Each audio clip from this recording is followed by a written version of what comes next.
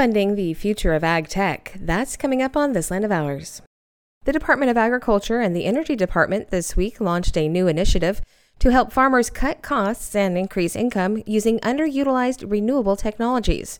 Through the Rural and Agricultural Income and Savings from Renewable Energy Initiative, USDA is setting an initial goal of helping 400 individual farmers deploy smaller-scale wind projects using USDA's Rural Energy for America program.